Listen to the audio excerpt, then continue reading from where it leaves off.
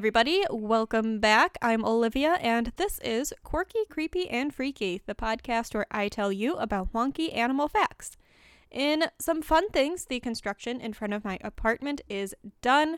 So since we won't have any more random steamrollers or excavators shaking the entire apartment randomly, I'm going to try to shift back to recording and releasing on Saturdays, ideally recording on Fridays, but we'll see if I can get myself organized for that. And one of the things I'm wanting to do in these next couple of weeks is to pre-record a couple of episodes. I am on vacation, so I'm going to have some time. We'll see if I do it. And that would help with doing that. But either way, we are going to try to shift back to Saturdays instead of Sundays. We'll see how that goes. And on to this week's episode. Today, we are going to be talking about sleep and all of the regulatory cycles involved with that. And with things like indoor lighting and phones and life generally being stressful and pandemics, a lot of people these days have issues with sleep, and if you're anything like me, you've always had a complicated relationship with sleep. So this is another thing that you could have literally an entire podcast about. There are a lot of things that we know about sleep. People spend entire careers researching different bits about sleep. So what we're going to do today is talk about some of the basic sleep things. So the different stages of sleep, what happens in each of those stages, and how our sleep-wake cycles are regulated. I was originally going to do an overview about sleep and then got really overwhelmed when it got to be like Thursday, and I was sitting down to read like the 50 articles I had saved for myself. So we're just going to do a little bit, and then in a future episode about sleep, we're going to talk about dreaming and whether or not other animals dream. A paper came out recently in the last year or two about how octopuses can dream, and I saw a thing the other day about spiders dreaming as well. So in a future episode, we're going to unpack that and talk about dreaming in other critters. But for today, sleep. You do it, everyone sleeps. My cat sleeps, and she is very good at sleeping. And really just about every animal also sleeps, or at least has something that represents a resting, wake, daily cycle. There are plenty of animals that don't fully just pass out, go unconscious for hours a day like we do, but there is still some sort of resting time involved, and some critters might just take short naps from time to time. We really don't know why sleep as a thing evolved, but a lot of important functions and resets happen while we sleep. We process the happenings of the day in our sleep, which helps us to learn and form new memories. Digestion increases while we rest as well, and some studies even suggest that our brain gets a bit of a wash while we sleep, and any waste processes formed throughout the day are removed. If we don't get the amount of sleep we need, we can't form new memories, we can't learn, so you might end up being a bit more forgetful. It can be harder to focus and concentrate, your reaction times may be slower.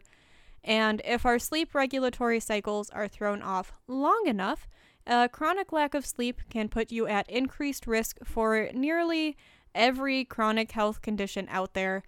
So getting proper sleep is really important and should really be a bigger priority in more people's lives, mine included, but you know. But before we get into the regulatory cycles of sleep, what happens when we sleep? Is it just dreaming? Do we not? Why is it that sometimes you're super easy to wake up and other times not? So when we sleep, we have two overarching stages of sleep. We have REM sleep and the very creatively named non-REM sleep. Non-REM sleep can be further broken down into 3 stages, and each of these steps along the way can be distinguished by differences in brain activity. So each of these stages are fully detectable with brainwave activity, temperature, body temperature changes, all sorts of changes in each of these stages. So stage 1 of non-REM sleep is where it all starts, and this is the lightest sleep stage. So this is where we are physically making the transition to sleep, and our body is slowing down and relaxing. And a fun thing that can happen here is that your muscles might twitch as your muscles relax. So if you ever or if you ever sometimes have something like a super random full leg twitch or jerk right before you pass out, that just means your body hit the relaxation phase before the actual shutting down happened.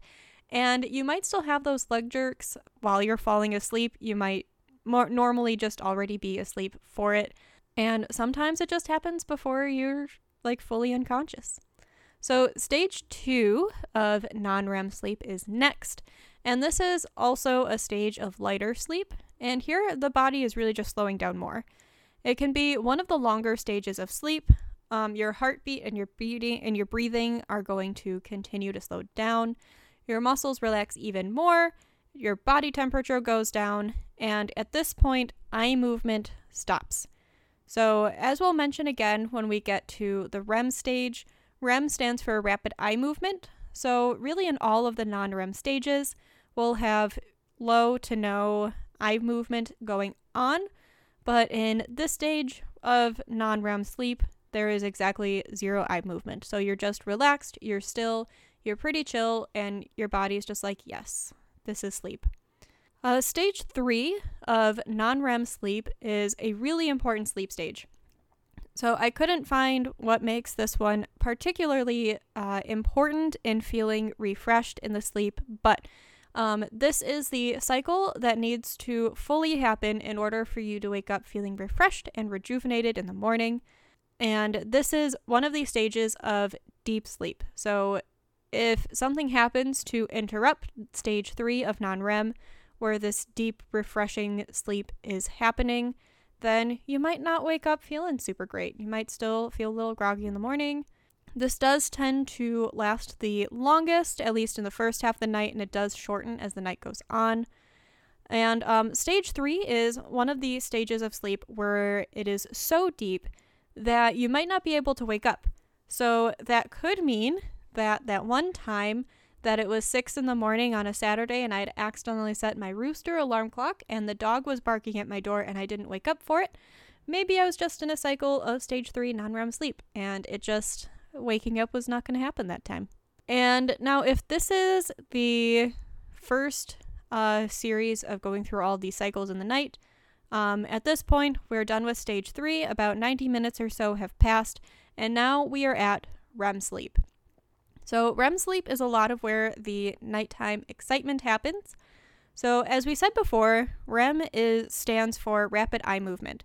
So REM sleep is characterized, or the REM stage is characterized by, surprise, rapid side-to-side eye movement. So as you enter REM sleep, your eyes are going to start moving rapidly, and this is observable like through your eyelids, so you don't have to have your eyes open while you're sleeping for people to see this. Like you can see the eyes moving under the eyelids. And one of the fun things here is that this is also the stage where your brain is going to paralyze your arms and legs in order to prevent you from acting out your dreams or hurting yourself in your sleep. So if you've ever, I know one thing that is a fairly common thing called sleep paralysis, when you wake up and you can't move your body at all. People often hallucinate in sleep paralysis. So if you have sleep paralysis, that means that when you, for whatever reason, your body wakes up suddenly and you still have this naturally brain-caused paralysis going on. So that's just what's happening there. It's meant to be a self-preservation thing, so you're not hurting yourself or others in your sleep. And REM stage is also where most dreaming is thought to occur. It is possible to dream in some of the non-REM cycles as well, like in the deep sleep of stage 3, but REM stage is typically associated with dreams. So this is going to be one of the ones that will get unpacked more when we do talk about dreams in a future episode. So as the night goes on, you go through each of these stages several times. In an optimal full night's sleep, you can go through all of these sleep cycles in order about 4 to 6 times. And that's going to depend on how long you spend in each stage and how long you give yourself to sleep in general. There are some individual variations with age and genetics that can shorten or lengthen one full run of the sleep cycle. Typically, though, it does start over every 80 to 100 minutes. So The things that are going to impact how many sleep cycles you can get to in a night, it's going to depend exactly on how long one run of your sleep cycle is, and as I said, how long you give yourself to sleep. So, for example, if you only give yourself 3 to 4 hours to sleep, you might only be able to get through 1, maybe 2 runs of the sleep cycle, which is less than ideal. So, how do we regulate all of the sleeping, and when does all of this happen? So the sleep regulation role comes down to circadian rhythms and our internal biological clocks that help to set our circadian rhythms. So every day, our body goes through a series of cycles. We wake up. As the day gets on, we may feel more and more tired. Our body temperature fluctuates cyclically throughout the day. Different hormones are released at different times throughout the day. For example, melatonin for sleep production stops during the night, starts again a bit before bedtime. We have cycles of insulin release. We have cycles of our thyroid hormones being released. And each of these cycles are part of what makes up the circadian rhythm. In full definition form, the circadian rhythms are the cyclical 24-hour periods of biological activity, and particularly the cycle we are interested in today is that 24-hour sleep-wake cycle. Whatever or what regulates the circadian rhythms and keeps them happening, keeps them programmed, is what's referred to as the biological clock. The biological clock and the circadian rhythm are often terms used interchangeably, but they are different. There are several genes that help to regulate the cycles that determine our biological clocks. So a lot of our organs have their own little internal clocks, but it's the master clock in the brain that keeps them all coordinated and in sync. So, brain anatomy time. There are several sections of the brain, but there are a few in particular that are important for the biological clock. One of them is the small structure kind of near the base of the brain, not quite brainstem, but up from the base of the brain, called the hypothalamus. The hypothalamus is responsible for regulating and coordinating several different systems, largely by controlling hormone production. So inside the hypothalamus, we have a nucleus, a conglomerate of nerves that helps to control our daily rhythms, called the suprachiasmatic nucleus, or the SCN. The SCN is directly responsible for controlling our sleep-wake cycles in the day based off of information sent to it about light exposure.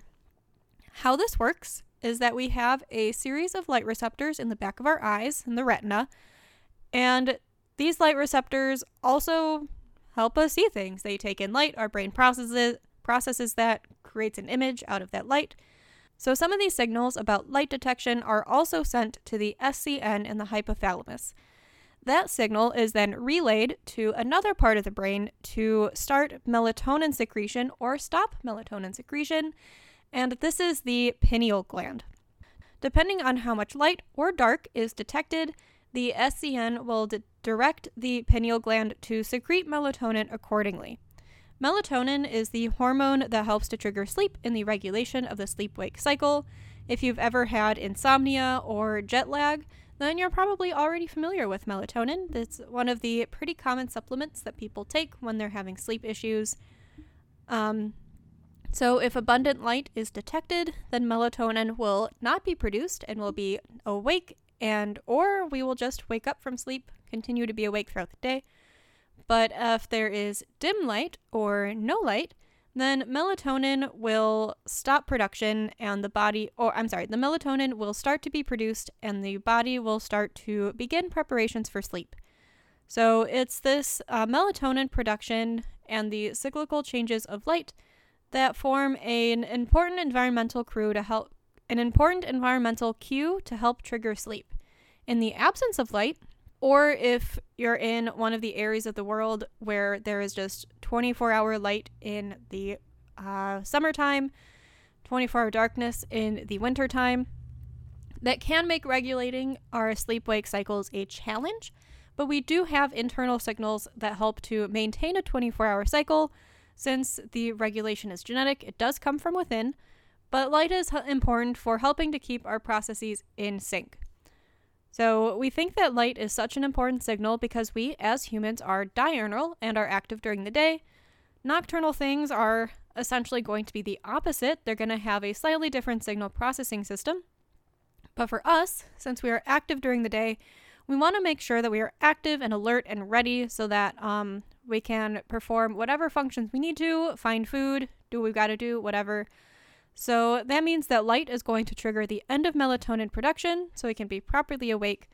And since we can't do things at night like find food, darkness is going to trigger the beginning of melatonin production since activity is done, and that's just nighty-night time. So what does a typical circadian rhythm look like? So the fun thing here is that there is an average, but there is scientifically indeed such a thing as morning people and evening people, where the physical biological clock in your body is shifted either earlier or later. But first, average. Just to pick a starting time, we're just going to start at 7:30 a.m. In a day with about 12 hours of light and dark, 7:30 is approximately when your body is going to be like, oh hey, it's light outside. We're going to stop making melatonin, gear up for waking up. And one of the other hormones that's going to be released at this point in time is adrenaline. Adrenaline is, we're likely familiar with adrenaline from things like fight or flight and being afraid of things. But adrenaline is also just naturally produced in the morning to help with the waking up process. Adrenaline is going to be produced about 2 hours before we wake up, and this is just going to help prepare the body for the shift from sleep to active daytime. So about 7:30 wake up time, by about 10 a.m., you'll be fully alert and ready for the day. Note, it does take time to wake up to be fully alert, and this is a scientific fact. Coordination and reaction times peak in the early afternoon, and as evening rolls around, by about 7 p.m., your body temperature is at its peak, so you're going to be at your toastiest by evening time. Now, ideally anyway, it's going to be dark, your brain registers that dimming light, and at about 9 p.m., melatonin starts to be produced, and then you're going to be starting to gear up for sleep. If you do go to bed by about then by 2 a.m., this is when you're going to hit those deepest stages of sleep, so that stage 3 non-REM or REM sleep, depending on your cycle. And between 4:30 and 6 a.m., this is going to be when your body temperature is lowest. And that discrepancy between 4:30 and 6 a.m. for that lowest body temperature, that does actually depend on whether you are a morning person or an evening person. So what happens if you're a morning person or an evening person? What's different? Is it a choice? Is it genetic? So the fun thing here is that there are some like biological, physiological differences between morning and evening people, with one of the basic differences being very obvious. Morning people wake up and go to bed earlier, and evening people wake up and go to bed later. And this is not a choice. This is a genetically determined situation that happens. So with people that are extreme morning people and people that are like extreme evening people, where they like just naturally wake up earlier, go to bed later, like this is a biological phenomenon. They're not doing it just for fun because they want to. It's just naturally when they're ready to go to bed. So based off of observational studies from existing hunter-gatherer tribes, we think that this is actually an evolutionary leftover. So sleep is a very vulnerable time, and there are nocturnal predators to humans, other people to worry about. So if everyone goes unconscious at the same time at night, kind of like our society currently is geared up for now, it leaves your entire tribe very vulnerable. But if people go to sleep at different times, you'll guarantee that there's at least one person awake all through the night, and in these hunter-gatherer tribes, this is exactly what happens. You have very few periods throughout the night where everybody is asleep at once, because people will essentially act as sentinels. So as people are ready for bed at different times, people stay up later, so people that are evening people will be awake further and further into the night, and as they're ready to go to bed, they'll do that, and then they'll still ensure people are awake in order to help protect the tribe. Morningness or eveningness, which are the official scientific words, but does sound fake, to be honest. They do shift with age. Younger people, like teenagers, do tend towards eveningness, and older people tend towards morningness until a point. But there are actually genes, as I said, that control whether your circadian rhythms are shifted later or earlier. It sounds like scientists haven't really quite figured out which genes, but the fact that it does appear to have a genetic link means that it's heritable.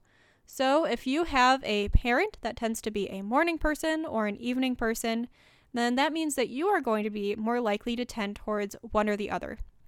Most people are a happy in between, but however, since our society was established apparently by morning people, if you do have a later set circadian rhythm that doesn't really fit with society's like 9 to 5 sort of lifestyle, it can end up being classified as a circadian rhythm disorder. But it's not actually really, like, in this instance, a biological personal problem. It's more of a societal problem. There are some circadian rhythm disorders that we will mention in a bit, but if it just so happens that your circadian rhythm is set that you go to bed at like 1 in the morning and wake up at like 11, that is inconvenient for most working schedules. Anyways, what keeps our sleep cycles and circadian rhythms in check? Internally, it's primarily that cyclical release of melatonin that's triggered by the signals of light and dark, but there's also a molecule called adenosine. So first with melatonin, as mentioned earlier, melatonin is the hormone primarily responsible for regulating that sleep-wake cycle and is one of the critical hormones in establishing it. One of the fun facts here is that in early childhood development, when you're born, you don't have circadian rhythms. But once melatonin begins production, I didn't include it in my notes, but I did write that down somewhere. But it's something like in the first several months, I think it was. Once melatonin starts to be produced cyclically, that is considered the exact point when the circadian rhythm is established. As we described earlier, when we are exposed to light, melatonin is not produced. In darkness, melatonin is produced to prepare us for sleep. But if we are exposed to high-intensity light at night or high-energy light, such as blue LED light that can come from our various electronics and LED lights that are more typical these days, it does actually delay the production of melatonin and therefore the onset of sleep. Adenosine is the other regulatory molecule, and adenosine is not actually a hormone, so it's not directly controlled by the circadian rhythm itself, but it does have a daily cycle. Adenosine in our cells and brain builds up throughout the day as a result of normal metabolic activity. One of the biggest sources of adenosine is the breakdown of ATP for energy. So if you are familiar with ATP, like from a biology class, ATP is the molecule that all of our cells use for energy. So all of the sugars we produce or we take in through our food throughout the day, those in cellular respiration is turned into ATP for all of our cells to use in all of the metabolic processes that go down in the cells. So as a result of ATP being broken down, once it's broken down enough, we have some adenosine that's going to be left over. And as it builds up, this has been known to be an important sleep regulator for quite a long time, really since the 1980s, but there has been uncertainty around the mechanism. Some things that we do know, though, is that there are several receptors for adenosine on our cells and in the brain, and two of the receptors in particular are important for sleep. If it's the second adenosine receptor, if something is wrong with that receptor, then the ability of adenosine to regulate sleep can be impaired. And fun fact there as well, if it's abnormal, then caffeine also can't bind to it and is not going to have as much of an effect on your sleep. So the running theory right now for the mechanism is that accumulation of adenosine in the brain, particularly in the forebrain, so the part of the brain that is at the front, so kind of near where your forehead is.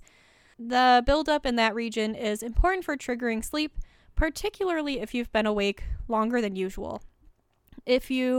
So from what I've read, it sounds like for normal sleep-wake, if you go to bed when you're just casually tired, the buildup of adenosine might not necessarily be a big trigger, but if you've been awake for a really long time, you've had several days in a row where you haven't gotten enough sleep, then that buildup in adenosine is going to help build that push to be like, hey there, you gotta sleep now, and it's time to just pass out for a good long time. This takes us a little bit to caffeine. So for some fun facts here, in addition to acting as a stimulant, caffeine, as I said, does bind to the adenosine receptors, and that's how it helps to keep us awake. So caffeine helps us to stay awake by binding to the same adenosine receptors that help to trigger sleep. So because of that, caffeine consumption can help delay the sleep-inducing effects of adenosine as it builds up throughout the day, because if caffeine is bound to those receptors, adenosine cannot bind to the receptors, so it helps you stay awake longer. So this can end up being an issue if caffeine is consumed later in the day, because then it can prevent the onset of sleep. And different people do have different tolerances to caffeine, so this can have a larger effect in some people than others. But if you do have trouble sleeping and you often feel a little bit on edge, then maybe cutting down your caffeine consumption throughout the day would be a good move. So we said at the beginning some of the things that can happen if you don't get enough sleep, but what can happen if your circadian rhythms just get out of whack and sleep is constantly delayed? Literally all of our metabolic processes are rooted in routine, so when those rhythms do get out of sync, it sets us up for all sorts of health conditions, especially on a long-term basis. People who do shift work, like when shifts are randomly timed or night shifts so you can't have consistent schedules all the time. Pilots as well can have problems with circadian rhythms, and blind people, especially blind people that just aren't detecting any light. They can often be at risk for circadian rhythm disorders where they don't follow the same 24-hour cycle. They can be shifted weirdly and randomly, and this can set them at an increased risk for cardiovascular diseases, obesity, and diabetes in particular. However, chronic sleep deprivation and inconsistent circadian rhythms come with an increased risk of nearly every chronic disease out there. And so this includes even both physical and psychological disorders, so including bipolar disorders, a variety of sleep disorders, even cancer, dementia, and of course the aforementioned cardiovascular diseases, which does include heart attack and stroke, obesity, and diabetes. So if you aren't getting the sleep that you need to, it really doesn't set you up for success in long term. So with that super happy note, that is really what I have for you on sleep, and what a note to end it on. I was originally thinking about including some sleep tips at the end here, but I feel like I've cycled through enough of them personally that have worked to varying capacities, and I feel like recommending them would just feel like a giant cheese ball. But as I said earlier, if you are a caffeine consumer, cutting down on caffeine, especially later in the day, can help you prevent your caffeine from keeping you awake late at night. And, a lot of electronics have blue light filters, so turning those on in a night mode, especially if you're one of the people that has trouble disconnecting late at night, turning on a blue light filter or two might help with that. Now, again, in a future episode, we're going to cover dreams and how we are starting to discover that other animals can also dream. So stay tuned for that. Thank you for listening. If you enjoyed this episode and know anyone in your life that needs to learn a little bit more about sleep and circadian rhythms, which we all know is everybody, you can share this podcast with your friends or family. They can find us on Spotify, Apple Podcasts, Amazon Music, Podbean, pretty much wherever you listen to podcasts. And be sure to subscribe so you can be notified of future episodes. If you really like this podcast and want to further support it, you can leave a review, which is a really great and helpful way to help this podcast find other people. If you are on Facebook or Instagram, be sure to give us a follow at Quirky, Creepy, and Freaky on Facebook and Quirky, Creepy, Freaky Pod on Instagram to get all the pictures and updates on the podcast. For example, for this episode, I posted a picture of my cat sleeping, and she is very cute and fluffy. So if you want to see my sweet kitty Coco, then follow us on Instagram. Thanks to my sister, Kaylee Strite, for creating the theme music for the podcast. Thank you all for listening, and we will see you next time.